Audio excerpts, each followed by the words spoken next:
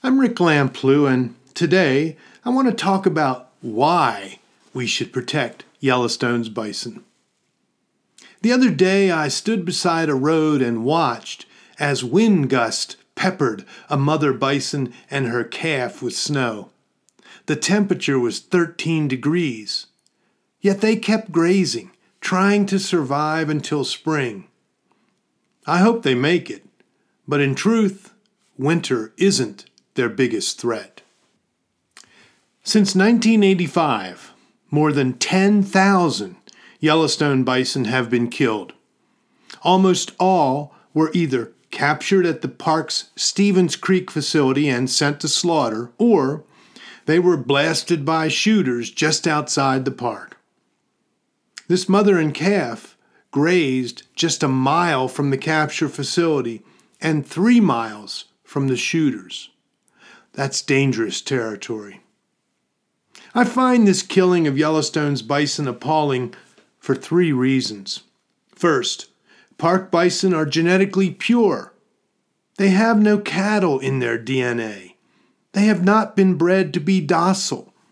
Slaughtering this genetic resource makes no sense. Second, the reservoir of this ancient animal is too shallow to drain. Of the 30 million wild bison that once roamed this continent, only 5,000 or so survive in Yellowstone today. Instead of killing bison to reduce the park's population, we should ship some elsewhere to build other genetically pure herds and increase our national mammals population. Third, killing threatens to undo the hard work of George Bird Grinnell and the many other determined advocates who saved these bison from eradication more than 120 years ago. Grinnell, an experienced conservationist and editor of the influential magazine Forest and Stream, was upset after learning that poachers of Yellowstone bison faced little punishment.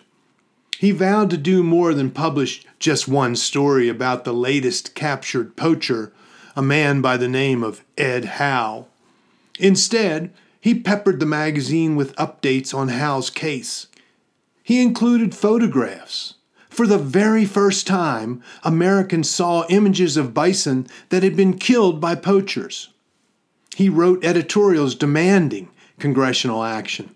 He encouraged readers to write their representatives and complain that no laws existed for punishing poachers. Once the national press picked up the story, enraged citizens inundated Congress with letters and petitions. But still, Grinnell didn't stop. He gathered influential friends and headed to Washington, D.C. Their powerful presentation and the public outcry did the trick.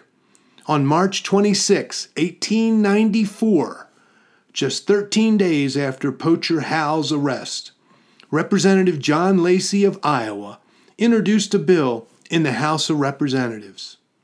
The Lacey Act prohibited hunting, killing, wounding, or capturing any bird or wild animal in Yellowstone. It called for appointing marshals to make arrests and appointing a commissioner to decide punishment. The Lacey Act not only saved Yellowstone's remaining bison, it became the foundation for law enforcement in all our national parks. This battle to save Yellowstone's bison, orchestrated by Grinnell and fought by so many others, was our country's first national showdown over the environment. I can't help but wonder what George Bird Grinnell would say about the capturing of Yellowstone's bison at Stevens Creek facility, or about the killing of bison just beyond the park boundary.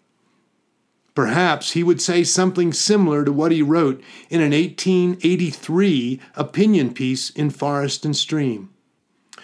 Grinnell wrote, "Every citizen shares with all the others the ownership in the wonders of our national pleasure ground. And when its natural features are defaced, its forests destroyed, and its game butchered, Each citizen is injured by being robbed of so much that belongs to him.